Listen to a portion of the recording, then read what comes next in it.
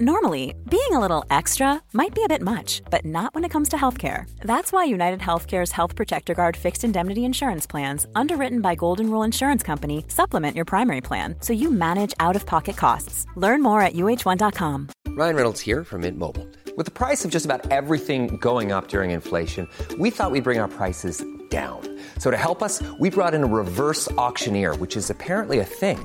Mint Mobile Unlimited Premium Wireless. How to get 30, 30, bit to get 30, bit to get 20, 20, 20, bit to get 20, 20, bit to get 15, 15, 15, 15, just $15 a month? Sold! Give it a try at mintmobile.com/switch. $45 up front for 3 months plus taxes and fees. Promo rate for new customers for limited time. Unlimited more than 40 gigabytes per month. Slows full terms at mintmobile.com.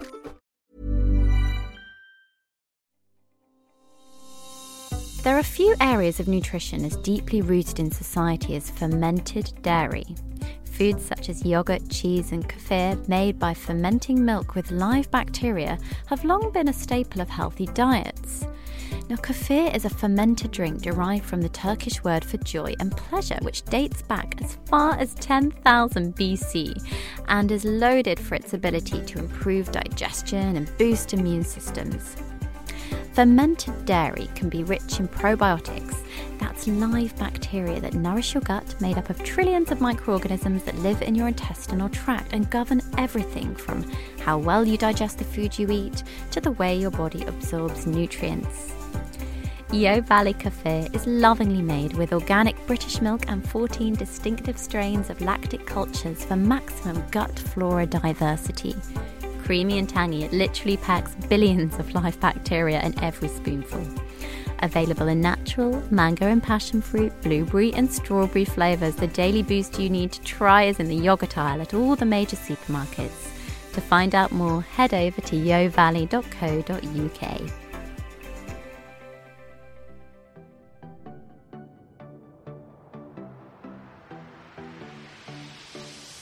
Hello and thank you so much for tuning in to Food for Thought, a podcast on a mission to equip you with all the evidence-based advice you need to live and breathe a healthy lifestyle. I'm Rhiannon Lambert, registered nutritionist, best-selling author of Renourish, A Simple Way to Eat Well, and founder of Rhitrition, London's leading private nutrition clinic. In each episode, I'll be joined by special guests, all of whom can be considered authoritative voices in health, so that together we can learn fact from fiction and empower the healthiest and happiest versions of ourselves with trusted expert advice. While the majority of us are vaccinated, the UK is experiencing an alarming drop in vaccination rates. In the last 12 months, the rate has been nearly 90%, with the necessary rate considered to prevent outbreaks at 95%. It's a startling fact that's scaring us health professionals, and importantly, it's opening up the wider society to be affected by the choices of individuals who opt to not get vaccinated. To help us truly understand whether vaccines are critical or if their supposed side effects need to be taken seriously is Dr. David Robert Grimes. David is an author, physicist and assistant professor at Dublin City University and cancer researcher at Oxford University. Hello, David. Good morning. Good morning. Good morning. It's a pleasure to have you back on Food for Thought. Oh, thanks for having me. No, well, you're a #1 bestseller now, author. How's the book going? I believe it's going well. I don't pry too much because I'm sure if I pry, I'll depress myself. So I just exist in a state of happy ignorance, which is pretty much how I live my life. So, well, we're talking about some very serious topics today. So the first time, I think, if we start this episode. So it's a very different subject actually from the book, although it does have complete relevance. Why is it that in the last year there has been such a significant drop in people getting vaccinated? This has actually been a trend for some time. Okay. So we are seeing mass outbreaks of diseases like measles, which were once virtually eradicated. For example, in 2016, we had about 5,000 cases of measles across Europe. In 2018, we had 82,576, over 15-fold increase. Now, there's different reasons for that. One of the major reasons is complacency. People have become inured to the things that vaccines prevent. We no longer think about people twisted by polio or people dying of smallpox or even people afflicted by measles. That has left our cultural consciousness. And so we go, oh, well, a disease like measles, it can't be that big a deal. Why do I need to get vaccinated? But it is a big deal. For example, a single case of measles infection has an R0 of 12 to 18, which means that every one case leads to 12 to 18 secondary cases. That's terrifying. Really. The other thing that is a major modern problem is the rise of online vaccine disinformation. And I use disinformation, not misinformation, because it's often deliberate. The idea... we've always had an anti-vaccine core. They've been small but vocal, and they've existed since the time of Jenner in the 1700s, after the first immunisations. Yeah, but that what brings they me back to pathophysiology or whatever absolutely, it was. Absolutely, yeah. But what has really happened of late is that these anti-vaccine activists have absolutely weaponized social media to an extent that is unprecedented, to the point where disinformation about vaccination now outnumbers by far reputable information. And that drives a thing called vaccine hesitancy. Most parents who don't vaccinate their children aren't dyed-in-the-wool anti-vaccine zealots. They're afraid. They're nervous, anxious parents.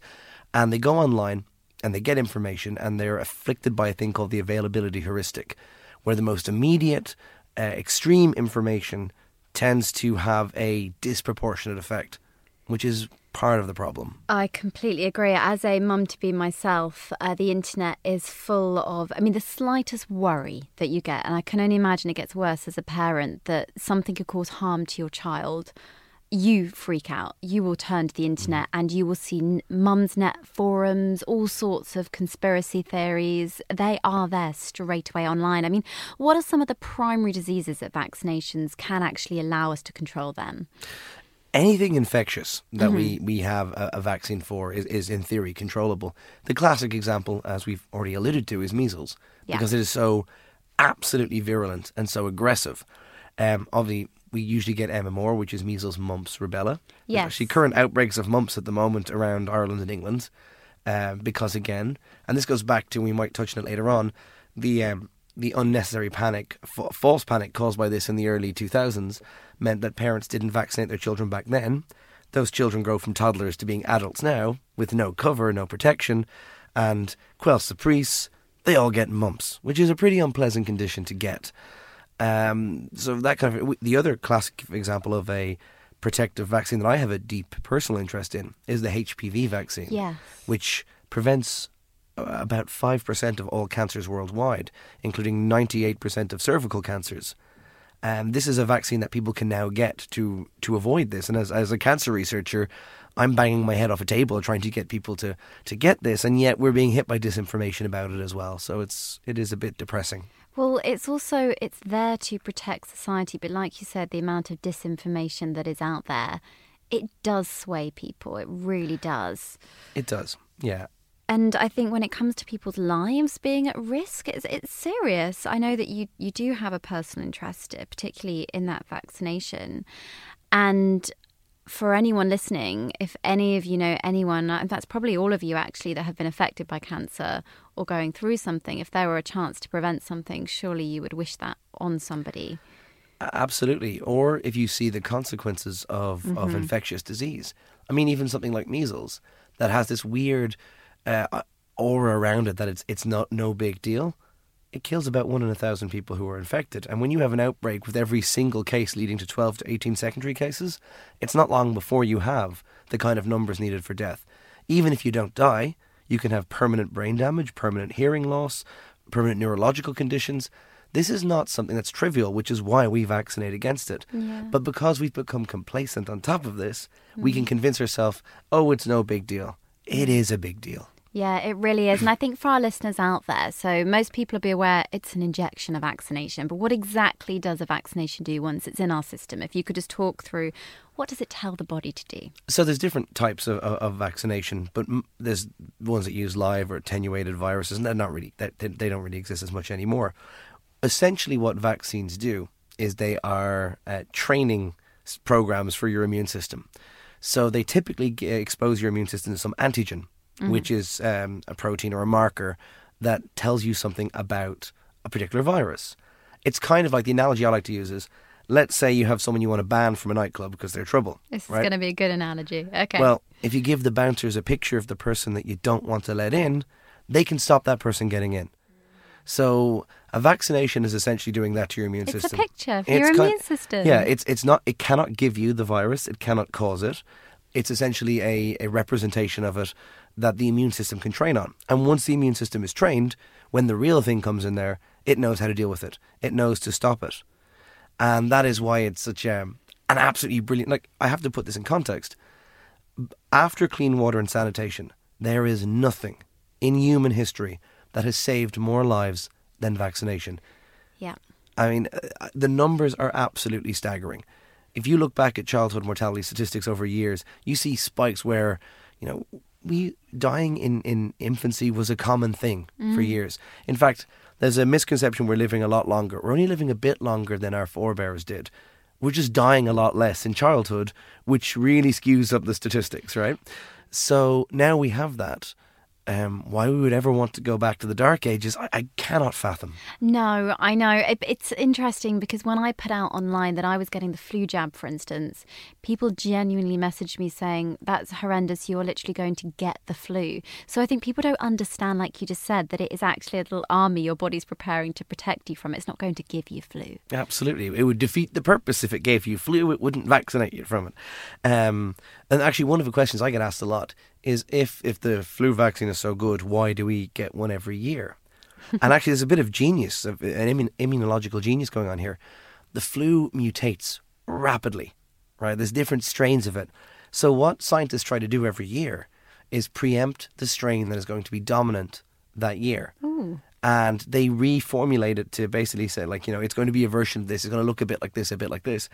So even if they don't get it exactly right, your immune system gets at least some protection from it. And if they get it bang on, which they often do, it essentially has full protection, which is fantastic. I'm convinced it's why I haven't got a cold or any flu this year, because I had the jab. I mean, I've had it. I felt like something was coming on, but I feel like my immune system's stronger.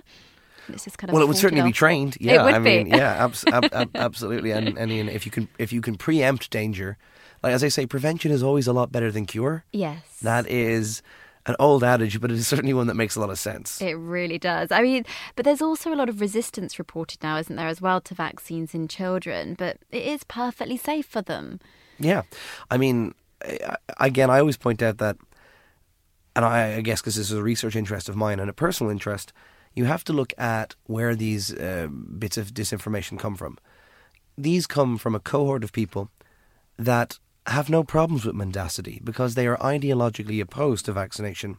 And what they do, and their intention, for your listeners, is to scare you. They want to scare you so you don't vaccinate. They've been doing this for 250 odd years, okay? They're not even using new myths. What's quite funny, if you follow vaccine falsehoods, they recycle their own zombie myths so often for different vaccines that you kind of go, well, this couldn't possibly be. They also will allege a kaleidoscope of ostensible adverse effects. Now that's not how real drug interactions work. For example, if a drug does have a negative side effect, you'll see a pattern of that emerging in the data. So even if it's a small side effect, you'll eventually see it, and that happens all the time. We find out that drugs have a weird side effect for a small cohort when we look at it. Vaccines tend to be studied for a long time, right? These don't really exist. And if someone gives you a kaleidoscope of every reaction under the sun, you should get suspicious. Because actually, usually something has a particular side effect or series of side effects. And what they're trying to do is widen the net to scare you with the biggest possible barrage of myths they can throw at you. 100%. And I have to say, I think it's the autism link to, is it the MMR? Is that the autism link? I can tell you a story about that if you'd like. Yeah, please do. So just to give your listeners some context, in 1998, I was still a young man. Am I young now? I don't know. I'm not going to comment on that. I think I'm the same age as you, am I? Or probably about the same age. Well, you're obviously very young. You look youthful. You look radiant. I can see you here. Thank you. All the praise. Okay, 1998. So 1998, a gastroenterologist called Andrew Wakefield published a paper in a reputable medical journal, a very reputable one called The Lancet. And in the discussion section, which is where scientists can speculate a little bit, he suggested there might be a link between the measles, mumps, rubella vaccine and autism. Just maybe. He didn't have that much data for it. He just thought maybe we should look into this. right? Now, he did something very unusual. He called a press conference and announced to the world that he had discovered this link between autism and MMR. And within 2 years, that story had taken off. Everyone was terrified about it because this is a common vaccine everyone gets. And autism was suddenly in the public consciousness. That's the availability heuristic again. People weren't, had no memory of children dying of measles, but they did have some kind of cultural awareness of autism as a rising thing. The reason autism rates went up, by the way, is that we changed the diagnostic criteria for autism. And children that had once been institutionalised were then suddenly mainstreamed. So, this is Again, not much mystery there, yeah. But it played into a fear that everyone had, and, of my child won't be normal, whatever normal is in this case, And it really drove vaccination rates down. Now, Wakefield is an interesting character. Very quickly, a journalist called Brian Deere was able to dig into him and find out that he had taken bribes to do a lot of this. He was trying to patent his own rival triple vaccine to this one. He had taken money from solicitors who wanted him to find evidence of damage, which didn't exist. Turns out he was corrupt. And I can say that without any fear of being sued, because that's what most of the medical community will well, the General Medical Council actually did rule that about him. Yeah. He is corrupt. He's an inveterate liar. I've dealt with him personally. I've been on I can tell you, I can't repeat my opinion of it because I'm not allowed to use those words on this podcast. This is a very PC podcast. Exactly. I can see the glare you're giving the nod, like, please don't say it. But there was colourful 4-letter words in there. Yes. But this is a man with no morals and and a sheer penchant for mendacity. Now, he's been entirely debunked, and studies for safety, and of course everyone panicked, so there was more studies done on safety, and time again they show there was no link between autism and any vaccination, and particularly not MMR. And yet it's such a driven fear because it became part of the arsenal of the anti-vaccine group who adopted this. It remains I've received messages about it personally saying, my children developed autism after they got the MMR jab, and it could have been coincidence, it may not have been, probably wasn't anything to do with the jab, but I think people are absolutely convinced because of this one man has caused all these problems. Oh yeah, I do time for him. Yeah. I was about to swear again, but I know you have to edit it out, so I won't. Thank you, saving the job. Saving you a little bit of effort. Yeah. But, it is hard to describe the contempt I would hold that person in, because they have directly, and I told him this to his face, that he had blood in his hands, and he doesn't care, because this is an interesting trait that you find in a lot of you might ask, I've mentioned the ideologic, now, I have to, full disclaimer here, I have recently written a book on why people get things wrong, and why certain myths perpetuate and how disinformation affects us. Yeah. And a large chunk of that I had to concentrate on psychology, because it turns out if you want to understand why we mess up, we have to look at ourselves first. It's very good. So you might ask, thank you very much, shameless plug. But you might ask, then why, I've mentioned that there's an ideologically hardcore cohort of vocal anti-vaccination activists. If they're so wrong, why do they persist? Because that's a question I get a lot. There's a few reasons. Psychologists have looked, because of the damage they do to public health, psychologists have spent a lot of time looking into them. One of the things we find is that they have an addiction to simple narratives. They don't like the complexity of medicine. They like very simple stories. That's one factor. But a far bigger factor is narcissism. And this is with all conspiracy theorists, by the way, of which anti-vaxxers are a subset. For example, to believe that vaccines are this dangerous, you'd have to believe that the entire medical and scientific community are lying to you. It starts multiplying ad nauseum. And that does happen. People do believe that. They do. But to believe that, to really believe that you have arcane knowledge and all these experts don't, requires a degree of narcissism. So, for example, there's another thing that we call the Dunning-Kruger effect. Oh, we like this we one like on this one. You Please probably do come go across into it again, though. That would be lovely. It's essentially an observation that people who are very, very incompetent at something often falsely attribute themselves with skills that they don't have. In fact, the Bertrand Russell, the mathematician and philosopher, famously said that the problem with the world is that the intelligent are full of doubt while the stupid are cocksure. And the Dunning-Kruger effect is a little bit of that with more, more research behind it. When they study anti-vaxxers who say, there's a link between autism and the MMR vaccine, And when they do like an independent assessment of their knowledge and then they ask them to appraise their own knowledge, they both score worse on their understanding of both vaccination and autism, and yet rate themselves as the most informed. And you see this all the time on social media. Well, these gurus appointing themselves who know... I'm going to swear again. I'm not going to swear. I'm biting my lip. But these people are killing children, essentially, to sate their own ego. Because they like people thinking that they're a guru. They like thinking that they're special, that they have some arcane knowledge. And think of how it works for them. They go into a room, they know nothing, because we already know they know very little, right, about the things they opine on. They go in and they can deal with any scientist or any doctor or any immunologist. And despite the fact that they have no training and no education and no understanding, they can convince themselves that they know more and they feel special.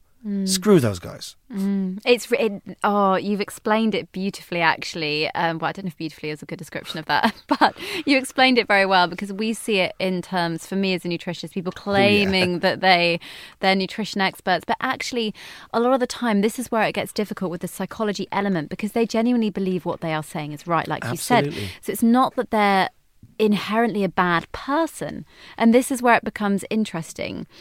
I'm trying to put a very balanced point out there, that they just are convinced that what they know is right. Therefore, they think they're helping people by... I'm being lovely about this in a way, but perhaps they just are convinced that they're helping the world, but actually they are wrong.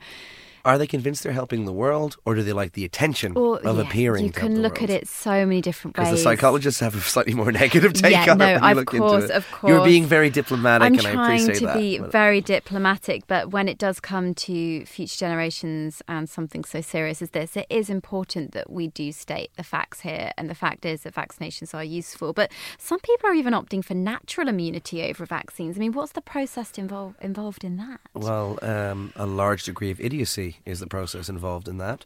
So this is the idea that if you are exposed to something and you get it, you're immune. No, you're not. You're infected. That's a different thing. Yeah. For example, whether it's chickenpox, like there are these infection parties which drive me up the wall. Yeah, I've read about these and I could not believe what I was reading. So in America, there is a vaccine for chickenpox, by the way. We just don't tend to use it much over here. The Americans do. And there's an idea that somehow if you get immunity naturally, it's better, right? Well, firstly, that's not true. Makes no sense whatsoever. If you know anything about immunology, that makes zero sense. The other thing is, you're not actually getting immunity. You're getting infected. And then your immune system, it's like now you've let, in the bouncer analogy, you've now let that vagrant, ruffian into your nightclub, and they've trashed the place. And you've put a picture up afterwards going, if he comes back again, after you've cleaned the whole place and all the damage, you're like, okay, we've just recovered, we're not ever letting him in again. That's not better than not letting that in the first place. Yeah, there's no benefit from that. And here's another thing as well. For example, measles has an interesting one. If you get infected by measles, it has long-term ramifications for your immune system. It actually causes a form of, and this is recent research, which is really cool, immunological amnesia. As in, it kind of makes your immune system forget previous antigens it did know. So it actually makes you less likely to fight off infections that you once could. And that goes on for decades after exposure to measles. So these people saying that, please just, I'm not a medical doctor, and I always make that really clear. I'm a cancer scientist and I have an interest in vaccination policy and I do advise on it. What I would say to people always is, talk to your damn doctor. Don't go on Instagram. Yeah. Go on Instagram if you want, but don't take medical advice from it. I mean, the amount of medical professionals I've met that are campaigning for vaccinations, and quite frankly, it's soul destroying when they're greeting cases, especially in GP surgeries, really places you wouldn't expect.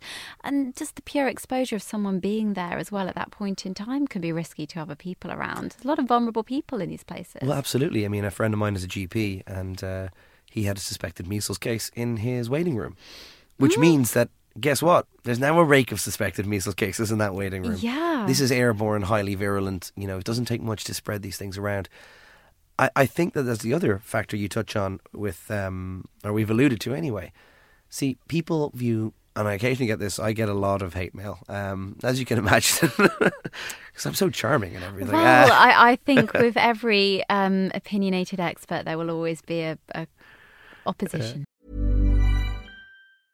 A lot can happen in the next 3 years. Like a chatbot may be your new best friend. But what won't change? Needing health insurance. United Healthcare Tri-Term Medical Plans are available for these changing times. Underwritten by Golden Rule Insurance Company, they offer budget-friendly, flexible coverage for people who are in between jobs or missed open enrollment. The plans last nearly 3 years in some states, with access to a nationwide network of doctors and hospitals. So for whatever tomorrow brings, United Healthcare Tri-Term Medical Plans may be for you. Learn more at uh1.com. Hey, I'm Ryan Reynolds. Recently, I asked Mint Mobile's legal team if big wireless companies are allowed to raise prices due to inflation. They said yes. And then when I asked if raising prices technically violates those onerous two-year contracts, they said, "What the f*** are you talking about, you insane Hollywood ass?" So to recap, we're cutting the price of Mint Unlimited from $30 a month to just $15 a month. Give it a try at mintmobile.com/switch. $45 up front for 3 months plus taxes and fees. Promo rate for new customers for limited time. Unlimited more than 40 gigabytes per month. Slows full terms at mintmobile.com. Hey, I'm Ryan Reynolds. At Mint Mobile, we like to do the opposite of what Big Wireless does. They charge you a lot, we charge you a little. So naturally, when they announced they'd be raising their prices due to inflation, we decided to deflate our prices due to not hating you.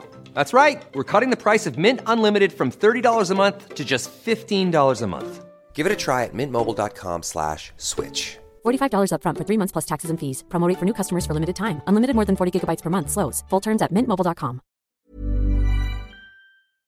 I mean, I'm not even sure if it's opinionated, like if you're just reflecting what the evidence says. No, but I guess some people view it that way. No, I'm with you on this. But one of the things is, vaccination isn't just for you. And that's something that you... Like, there is this whole thing about my choice, my body. Yeah, kind of. But let's say there are subsections of the population who cannot be vaccinated.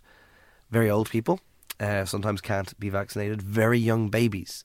Now, you're an expectant mother. This is obviously on your mind a lot. Yeah. Sometimes for the first year of her life, won't have a level of protection. Which is why I had to get the whooping cough vaccination, because you can't vaccinate your baby early enough. Really, really wise decision as well, because that is a nasty and recurrent thing. We're getting outbreaks of that. We hadn't seen them in years, and we're getting them again. The problem is, it's not all about you. I had a friend who's since passed on. She died in March, but she was on immunotherapy because she was a young woman, looked absolutely healthy, was living with cancer. If I had got the flu, I could have killed her. You know what I mean? Her immune system was just was altered, was modified. Down, yeah. You don't know what people are going through. If someone's had a transplant, they're on immunocompromising drugs already. Yeah. There's lots of reasons. I don't know. I couldn't live on my conscience with the idea that I had, through my own selfishness or ignorance, led directly or indirectly to the death of someone else. Imagine being on the London Tube in the morning, and sometimes I shouldn't catastrophise like this, but I do think, any one of these people on here could not be vaccinated from something. They're coughing and spluttering, and everyone on this tube is now at risk of whatever they are carrying. And they are. This is why they advise you not to go to work if you are actually sick. Yeah. Which I admit is advice that I take with a but I have my own office where I hide away so I can splutter inside it. I mean, if we students. stop vaccinations, let's just say, what would actually happen to the world if we just stopped? Well, we're already kind of seeing that, aren't we? I mean, and this is to put in perspective, right? Herd immunity is a concept that we need to kind of get our heads around. Yes, let's explain that first. Although I can tell you a funny story about the kind of hateful mails I get on that one. The idea is this: if we have enough people immunized, there's a firewall that stops infection. It's like forming, you imagine you have a cluster of vulnerable people who can't get immunized. If you have enough people vaccinated, it doesn't matter that they're not immunized, they're protected. The virus can't take hold in that society. It's good. Because measles is so virulent, it needs herd immunity of 94 to 95%. So it needs roughly 19 in 20 of us to be vaccinated to protect the people that cannot be vaccinated, and ourselves, obviously.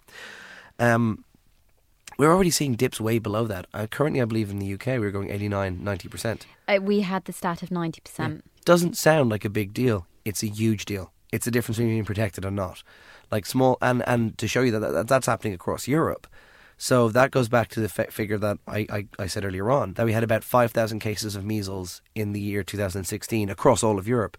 We had 82,576 cases last year. I can't. Every time that number, I just can't get that in my head. And that's the difference between us all bouncing around in the high 90s versus the low 90s. That is that difference. It doesn't take much, and this is why anti-vaccine disinformation on Facebook and Instagram and Twitter causes so much damage. Yeah. Because it induces vaccine hesitancy. and it reduces herd immunity. And in doing so, it royally, confounds us all. And that is something that I really hope your listeners take on board, because, I deal with vaccine hesitant parents an awful lot.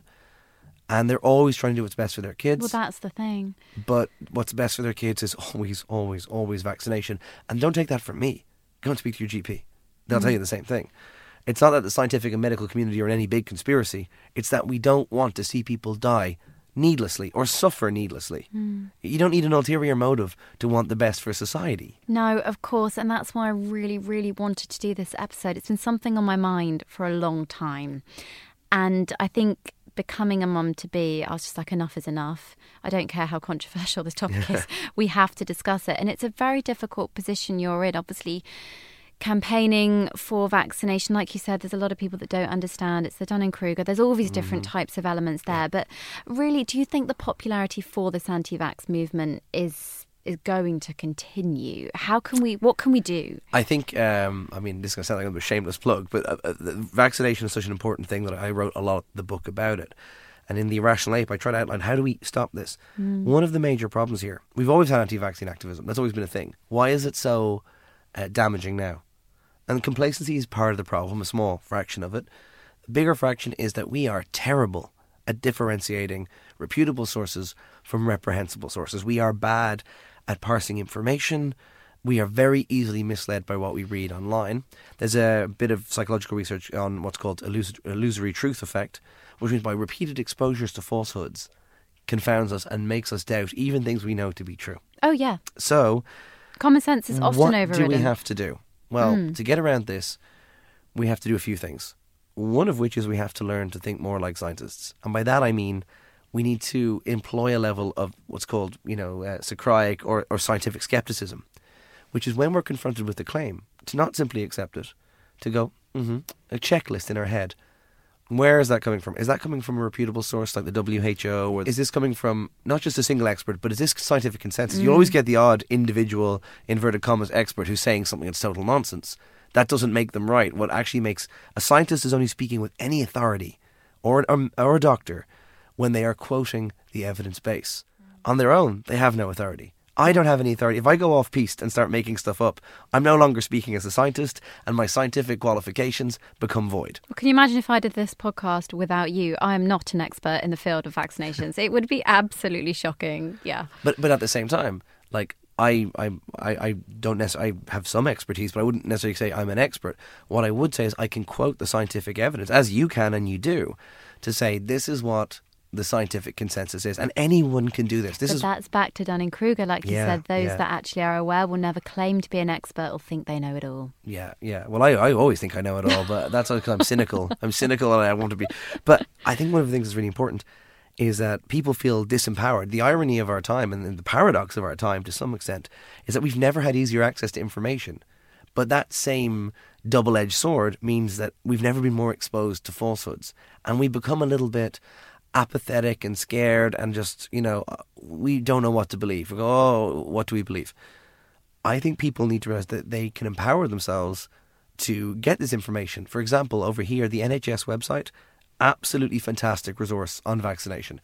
The WHO, great resource. Yeah. The Centre for Disease Control in America, these are all reputable central sources. You can go to the Royal Colleges of Physicians or anything like that, and you will find the same bits of information. These people are all singing from the same choir, and then ask why. Because that's what the evidence says. When you find the individual cranks giving you nonsense, and it's always in a meme or something, or I've been sent screenshots of complete pseudoscience on the internet the minute I went on honeymoon regarding the Zika virus. Yeah. There's a lot of people are terrified, quite frankly, and I had a lot of people saying, "I can't believe you're travelling abroad when you're pregnant. I can't believe you're going." And I was being sent screenshots of, to be honest with you, unreputable sources of information. And if I wasn't who I am with my level of education, that could have absolutely terrified me. It does. And I mean, I deal with again, vaccine hesitant parents all the time, and I think education is part of it. Oddly enough, anti-vaccine sentiment is greater in the middle classes with good education. Now, you might ask, why is that? Because only people who are middle class are arrogant enough to think they know more than their doctors. right? And think that they.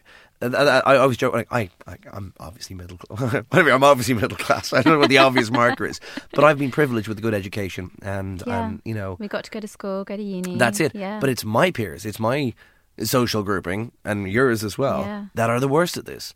Because it takes a certain level of narcissism to think, hey, you know that highly trained medical expert and that entire body of medical experts? I know more than them because I went on Facebook this morning. No, you didn't. You're still an idiot. You're just an idiot with money. And talking of social media, I mean, how can we hold these individuals accountable? There's so much talk about that this year, David. 2019 seems to be the year where social media is finally starting to be, or dare I say, a little bit more regulated or questioned. You see, I think, and maybe this becomes inadvertently political, and I don't mean it to, I think the only way that Google, Facebook, Twitter, apart from paying, they pay lip service all the time, but they don't do anything. For example, Facebook made a big thing. They met with the Irish Health Minister. We had a HPV vaccine confidence crisis a few years ago, and we're still getting over it. And we've done great work. Ireland actually is now a case study for how you get over it, and I can talk about that a little bit later if you'd like. But our health minister met with Facebook, who made a big thing about now when you search vaccines, it comes up with, you know, reputable sources first, which it does. Except they haven't stopped taking money from anti-vaccine groups. That was reported a few days later. Social media, it's never going to be in their interest to regulate it because, or the companies, because they don't care. They didn't care when they got, you know, Donald Trump elected. They're not going to care now. It's because engagement drives their business. You click things, you see ads, they make money. They don't care. If you want to hang out in a group of people, your echo chamber of anti-vaccine people, and there's 50,000 of you, they're all making the money from that. So they're not going to get rid of that community. So we cannot expect social media companies or Google to self-regulate. What we need, and this is where it gets accidentally political, we will probably need something like the European Union to put directives to do that. And I believe they will. I mean, I can't say too much, but I am involved in a little bit of negotiation on that. Whether the UK remains in or out. Oh, do you know what? I feel like since the podcast began, this has been a discussion. I know. I have opinions on it, but we all want you to stay. But at the same time, we want a lot of your politicians to shut up. Let's not even go into Brexit. We're going to move on to questions from followers, David. Sure, absolutely. So Delilah has said, I'm in my mid-20s and haven't had any jabs since being at school. Do I need to go for a checkup? Well, I would say go to your GP and just ask when you're in your next visit and go, is there anything I get? Because sometimes you might need a booster. I don't know anyone's medical history. No, not a medical professional making these points. But it's no harm in asking. Yeah. And there are records kept of what you've been immunised against and what you aren't. So I think your GP, Delilah, would rather you go and at least raise the question than sit at home worrying about it. I think no harm. And they might tell you, no, you've got all you need. Great. Yeah. But they might say, oh, you could get this as well. Particularly if you're travelling and stuff as well. There are different travel. I'm sure you got a few on your trip. There's travel vaccinations as well for different areas where a disease might be common that isn't common. Like most of the tropical fevers that we have vaccines for, you don't get in Birmingham, you know, so...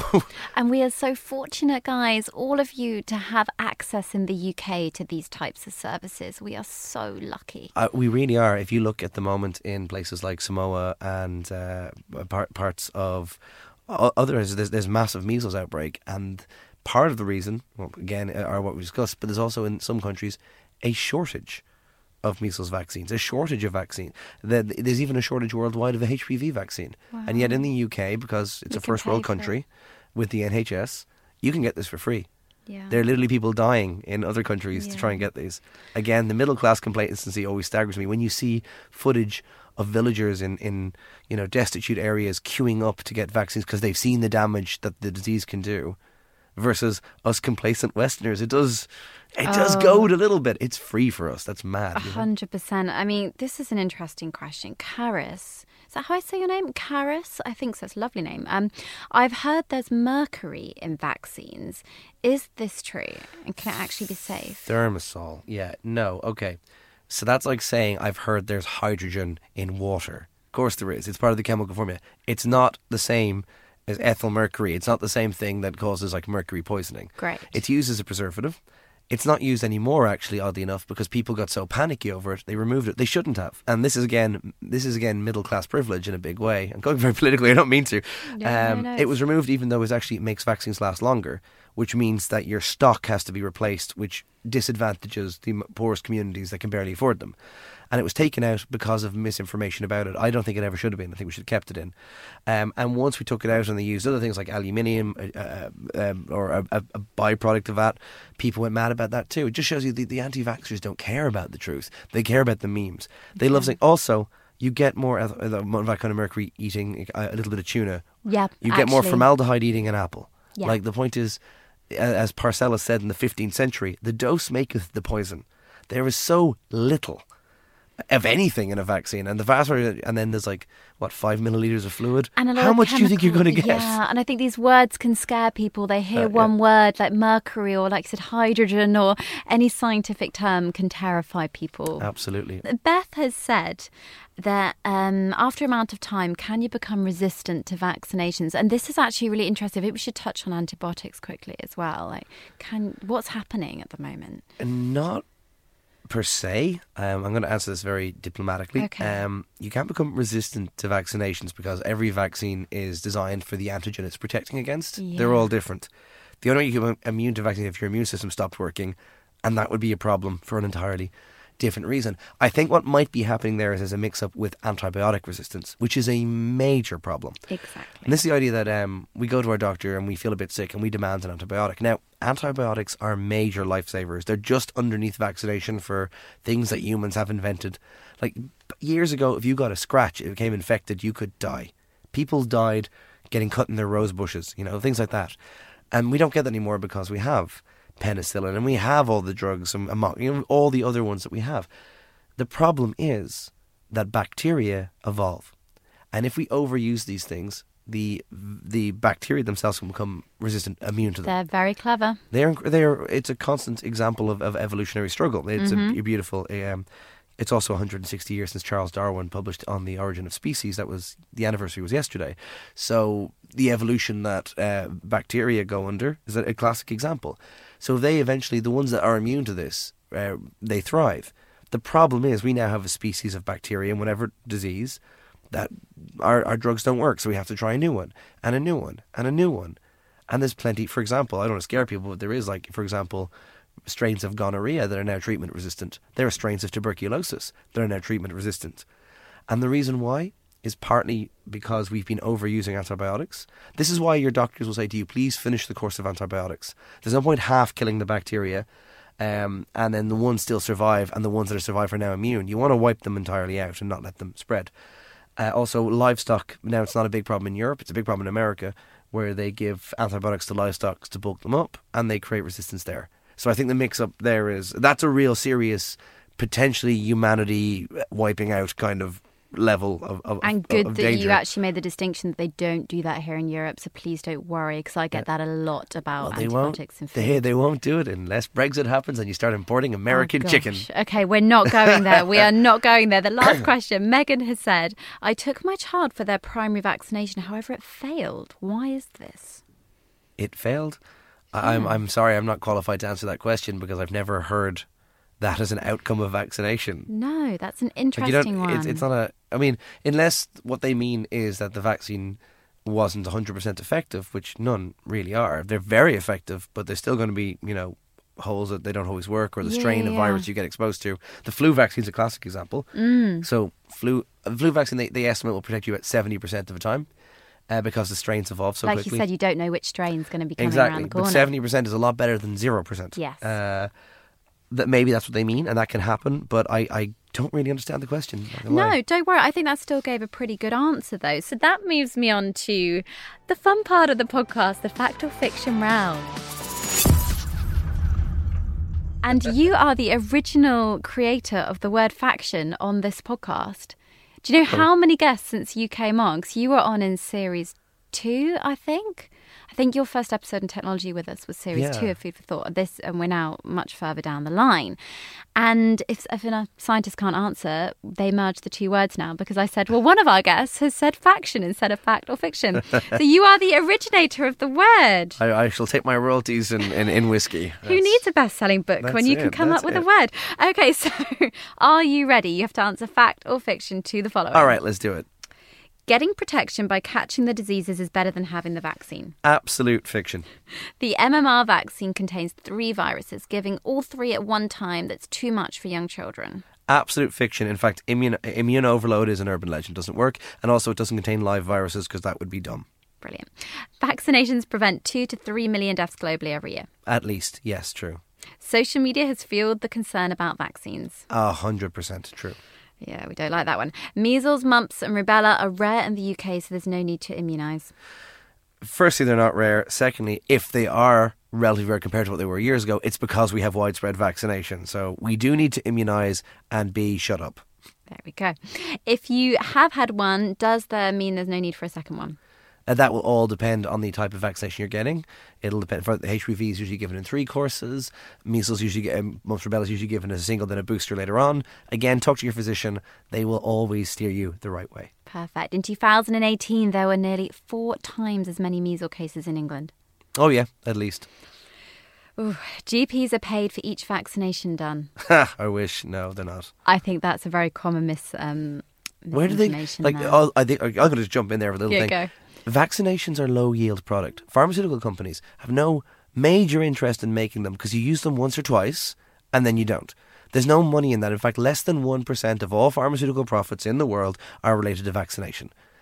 Drugs for diabetes and cancer and chronic conditions make way more money. So when people say this, it shows you that they know bugger all is the nicest way to say it. There's a fact for you guys out there. There are multiple side effects to having vaccines.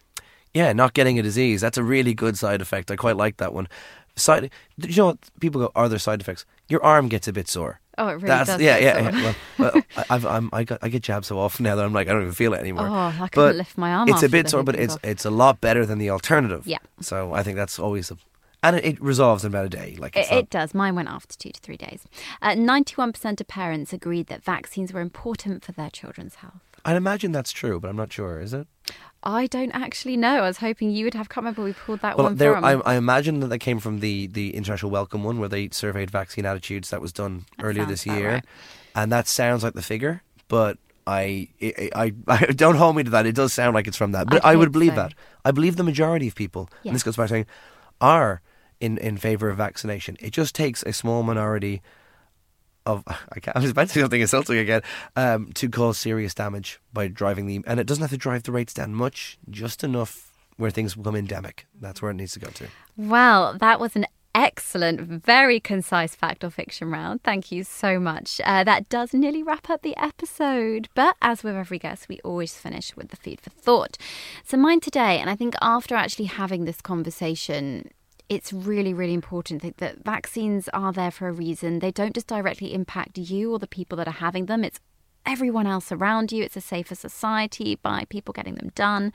Social media, to all of our listeners out there. Now, you know on Food for Thought that we are an evidence-based podcast, and the rise of coverage that vaccinations get isn't always positive, as we have discussed.